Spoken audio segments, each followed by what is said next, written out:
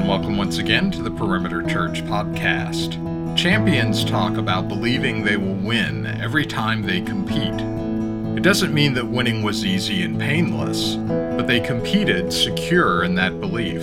Founding pastor Randy Pope starts the new series Romans 8, 4 Secrets to a Satisfying Life, with the first part of this sermon entitled Rest in God's Security, which covers Romans chapter 8, verses 31 to 39. For more information and to watch or hear other messages, please visit our website at perimeter.org. Thank you for joining us today.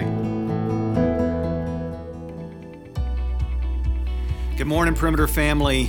It feels a little strange for me to be introducing who's going to be preaching for us this morning because he's the one who planted, founded, and led Perimeter Church so well, so incredibly well for 42 years. Of course, I'm speaking of Randy Pope, and it's not so much an introduction of Randy as it is an introduction for this series that Randy's going to be leading us through for the next 5 weeks. He's leading us through the third part of his preaching through Romans chapter 8. And it's just so significant in my life. I just wanted to share my heart quickly with you to say that I first listened to his teachings through Romans 8 when I was in college. As Rachel grew up here at Perimeter and we started dating, one of her gifts to me was the full volume set of his teachings on Romans 8, cassette form. And I listened to the whole thing as I would drive around in my car, and it deeply impacted me. And so I trust and hope and expect that it's going to be the same way for you. Randy did part 1 2 summers ago. He did part 2 last summer, so it's only appropriate that he finish it out this summer with the third part of Romans chapter 8, Unstoppable God. Well, let me say what a privilege it is to be back here. It's been nearly 9 months since I stood on this platform and preached my last sermon. And I know Jeff is on vacation, and one that he needs, and it's good that he is away for this time. And I'm sure, as always, as I watch when I'm away, and likewise he is.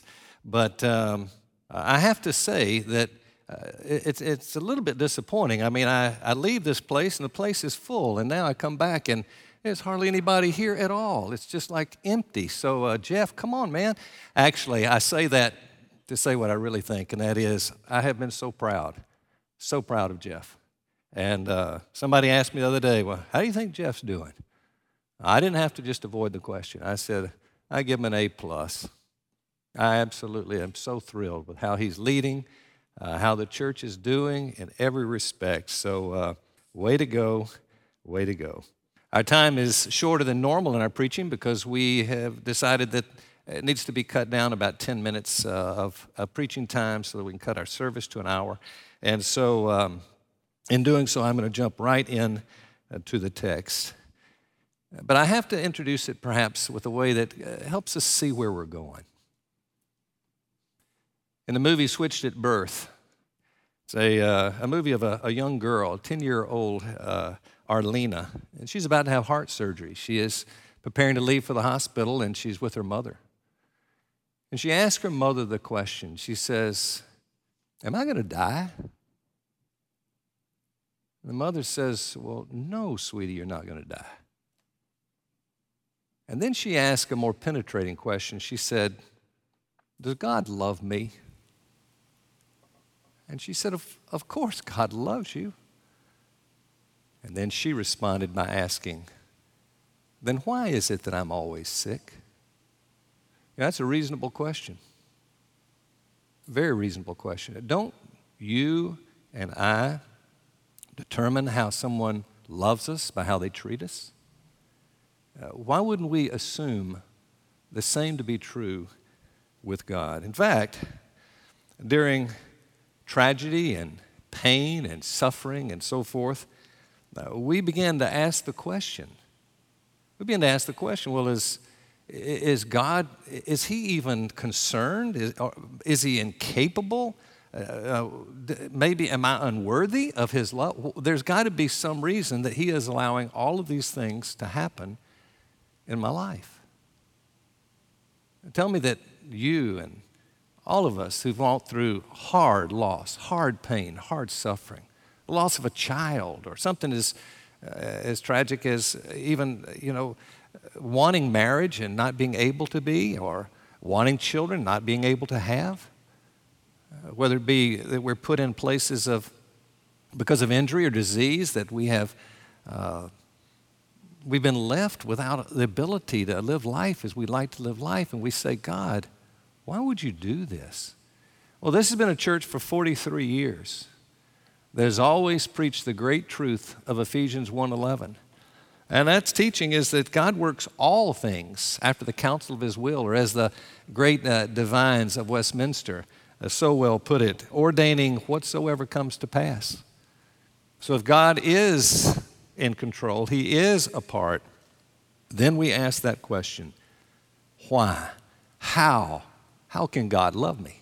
So our text is in Romans chapter 8. Caleb just read the text. We're going to be beginning this time in verse 31. And those verses and following help to convince us. Those of us who doubt, as we all do, they help to convince us as Christians that we are secure in God's love in spite of the stuff that we're going through right now. In light of that, if you have your Bibles, Romans 8:31, let's jump into the text for a few minutes and we'll bring an application to what this is telling us. It begins, what then shall we say to these things? Now, the first thing we have to do is figure out what are these things that he's referring to. Well, it's chapters 1 through 8, and specifically that which we find in chapter 8. And so here we see an outline I'm going to give you. You have it in your notes if you're online and using those notes. I'll put it up here. Here is a quick outline that I would suggest as a good title, 4 Secrets to a Satisfying Life. And they really are. And here they are. Let's put them up. Number 1, I have to experience acceptance. And that's what chapter 8, verses 1 through 17 is all about. We did that in 2018 as a series. And then number 2, rejoice in suffering, verses 16 through 27. The same year, we did 2 of these in the same year at the same time, rejoicing in suffering. And then the next year, 2019, we talked about trust in God's sovereignty. Now, all that text there up to where we are now are what he's referring to as these things. That's it. He's saying these things, plus everything that's been said in Romans. But particularly, I think the focus is on what particularly we see here in these texts. That leads us to do number 4, and that's where we are today, to rest in God's security. If we can truly find acceptance and we find ability to rejoice in suffering, we find ourselves able to really trust in God's sovereignty, that's when we come to a place that we, in a sense, sit back and say, yeah, whatever's going on, I don't like it. But I can rest in God's security. So the text says, what then shall we say to these things? What do we say about it? And here Paul answers, in essence, by saying we can rest in the security of God's love. And he does so by suggesting 5 questions. And that's what we're going to do for these 5 weeks. Each week, take one of the 5 questions. Caleb just read them. I'll go right through them again very quickly, and here they are. Number 1, if God is for us, who can be against us? We'll look at that this week. And then next week, number 2, how shall God not with Christ give us all things, referring to all good things? Number 3, who will bring a charge against God's elect? Verse 33. Number 4, in verse 34, who is the one who condemns? And then lastly, the wonderful closing to the text, who shall separate us from the love of God? Verses 35 through 90. So here Paul comes and he hurls these 5 questions at us. And it's those questions, those penetrating questions, as we look to the answers that say, my goodness, God must love me so much that I can be secure, even when life is ripping us apart.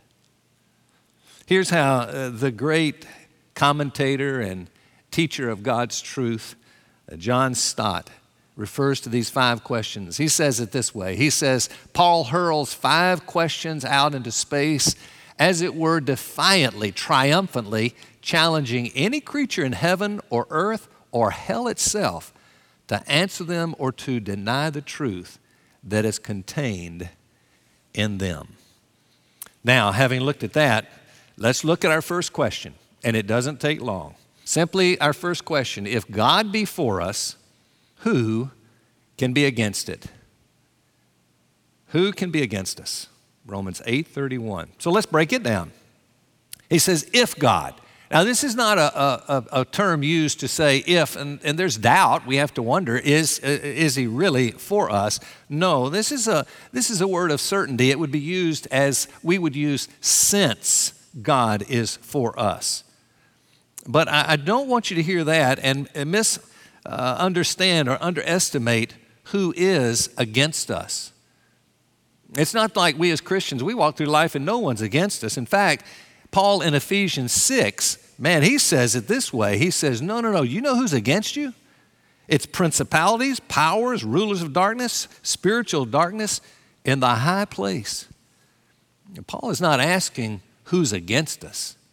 Oh, he knows who's against us, but he adds those very strategic words, if God be for us, who can be against us? Now let me remind all of you, this is the God who is almighty, omnipotent. He's the creator. He's the sustainer of all things. This is the same God. We all need to know this. It is the same God that we've just read about in the previous verses, 28 through 30, who foreknew us, foreloved us. The same God who predestined us, who called us, who justified us, and one day is going to glorify us. This great God, he says, if this God be for you, then you tell me, who can really be against you? Paul's question could perhaps be worded like this. If God be for us, who can successfully be against us? It's not that, well, nobody can be against you if God's for. No. There's plenty against us. But how are they going to be successful? And Christian, that's where you and I have to ask. Are we believing that they are successful? No. They're not successful at all. So in light of God being for us, these formidable enemies are as good as non-existent. Now, as I try to wrap this to near conclusion here, let me use an illustration of my dating past. And so I might have to tell you, and probably a couple of times to make sure this doesn't get out wrongly, this is not a true story. I made up this story, okay? And so if you are sleeping right now, if you're on your couch and leaning back and you wake up in the middle of this, I'm in big trouble. So this is not a true story.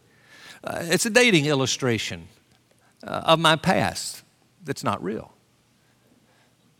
But imagine that I am with Carol at several functions, kind of seeing her at a distance, listening to her, away from her, and I'm going, this girl seems to be so sweet. She's so attractive. She said, oh, wow. And I find out that we have a mutual friend. And so I go to the mutual friend and I say, tell me a little bit more about this Carol Hearn. Oh, she's this and she's that, and everything I hear is just like, wow. And I said, well, can you do me a favor? Do you think you could maybe work it out where we could maybe have a date? You may check her out, see if she'd be willing, and so forth and so on. Could you set me up with that? And my friend says, I'll do it on one condition, that after you date her, assuming it works out, that you will take another friend of mine out that I want you to ask, because it would be helpful. It would be helpful, trust me. I say, well, yeah, I'll do that. And so he indeed sets me up with my date. And I go out with Carol, and it seems to be so mutual. We both are attracted to each other. We both enjoy each other. It's obvious we like to meet again together, and we're going to date, quite obviously. Then I have my second date. And I go out with this girl, and she is as mean as a bulldog. In fact, ironically, her name is Ugga. There'd be a lot of laughter if there were anybody in here right now. Uggah. Meaning, Uggah? I'm going to go out with Uggah? And I go out and it's everything I had been told. She was mean. It was not any fun. Now, after a period of time, I see my mutual friend, and my mutual friend says, well, thank you for doing what I asked you to do, but I need to tell you that I talked to Uggah. Uggah was not too impressed with you. I don't think that she really enjoyed being with you that much. Now, what am I going to do? Am I going to have remorse over that? Am I going to hurt over it? Am I going to have anxiety over it? Am I going to say, oh no, Uggah doesn't like me. Uggah didn't. You know what I'm going to say? Who cares? If Carol be for me, who can be against me? You see, it's the story of a greater love. That's what this whole thing is about.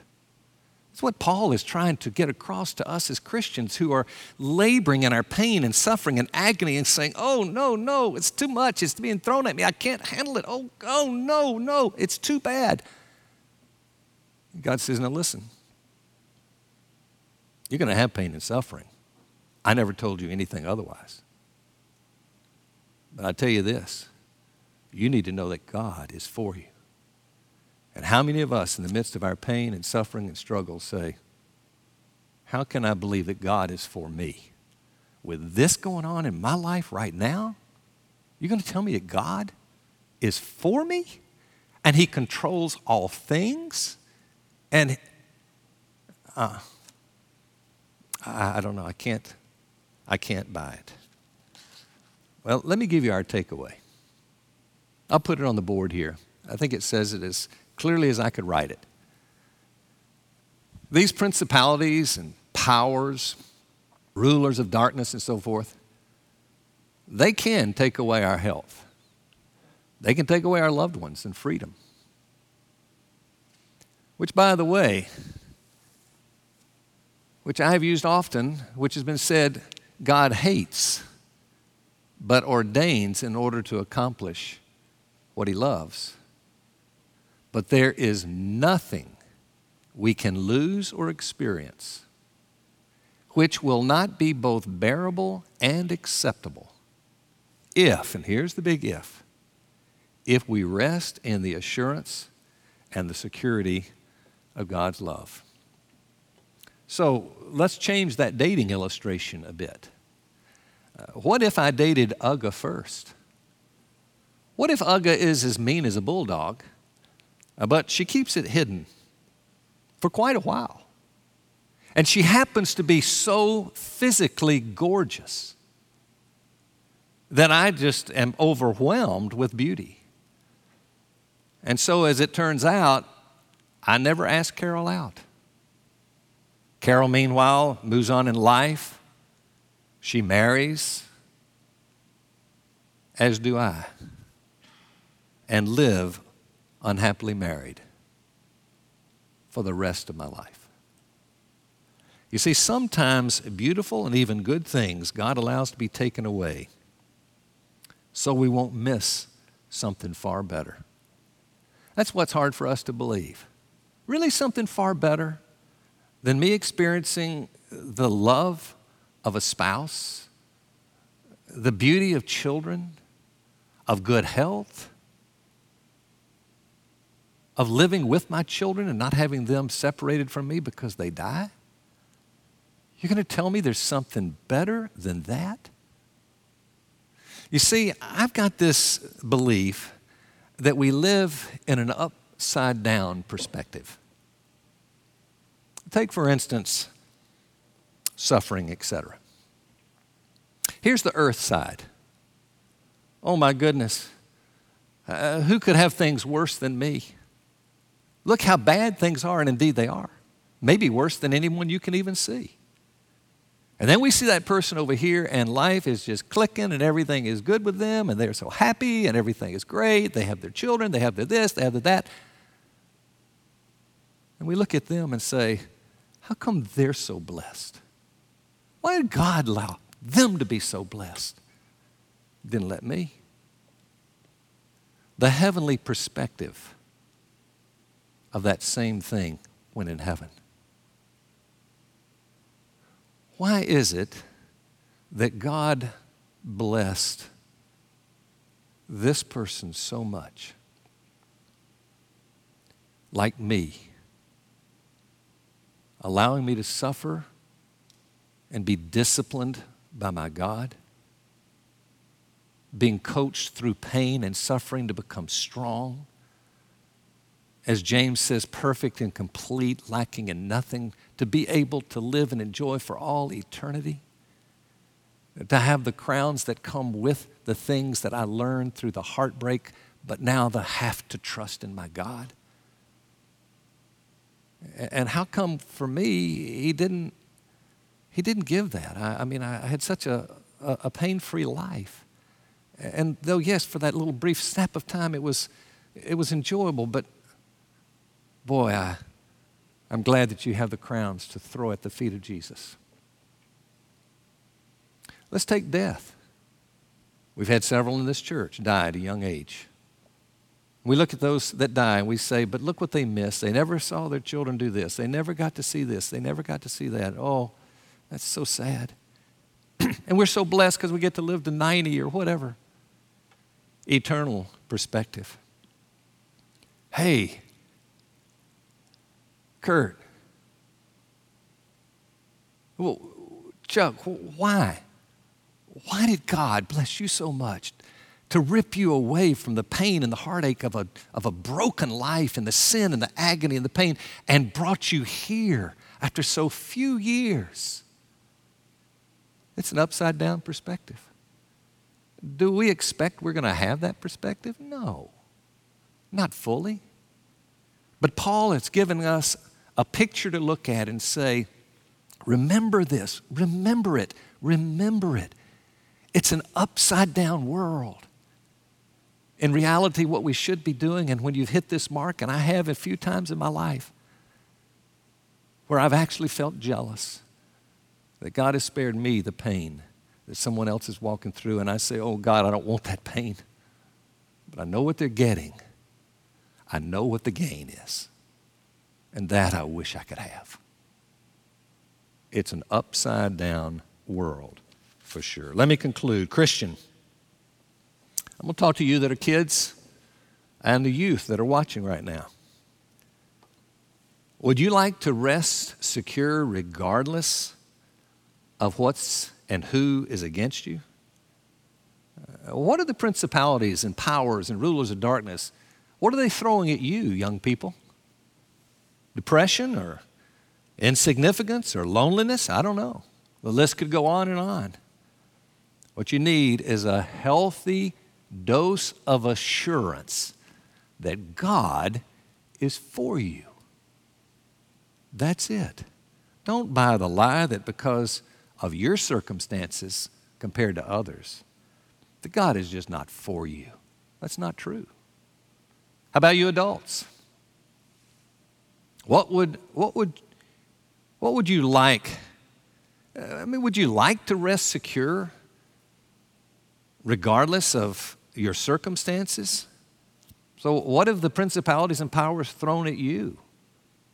What do you experience? Is it hopelessness, societal injustice, personal injustice, physical pain, emotional pain? The remedy is the same as a healthy dose of assurance that God is for you. Do not buy the lie. Don't buy the lie that God's not for you because of what's going on. I'm not talking about living as if, oh, I don't hurt. There's no pain. There's no suffering. Yeah, I'm going through the worst hell in life. I can't imagine any worse. But you know what? It's not a problem to me because God is for me. I feel, no. Paul expresses it to the Corinthians in the second book this way. He said, we are afflicted in every way. That doesn't feel good. But we're not crushed. We're perplexed, but we're not despairing. Oh, we're persecuted, but we're not forsaken. We're struck down, but we are not destroyed. We are not. Why? Because God is for us. How do we know that? Jesus said so in dozens of ways, dozens of times. But the reality is his cross proved it. So when it hurts and you begin to doubt, remember the cross. I'm sure there's some seekers among us that are watching. I'd encourage you, contemplate the meaning of the cross. Ask, why would he do it? And then ask, do I believe he did it for me? And it's this uncommon love that we experience that creates in us an uncommon love for him. And the way you know that you have a true love for him is because you've embraced his uncommon love. That's the way it happens.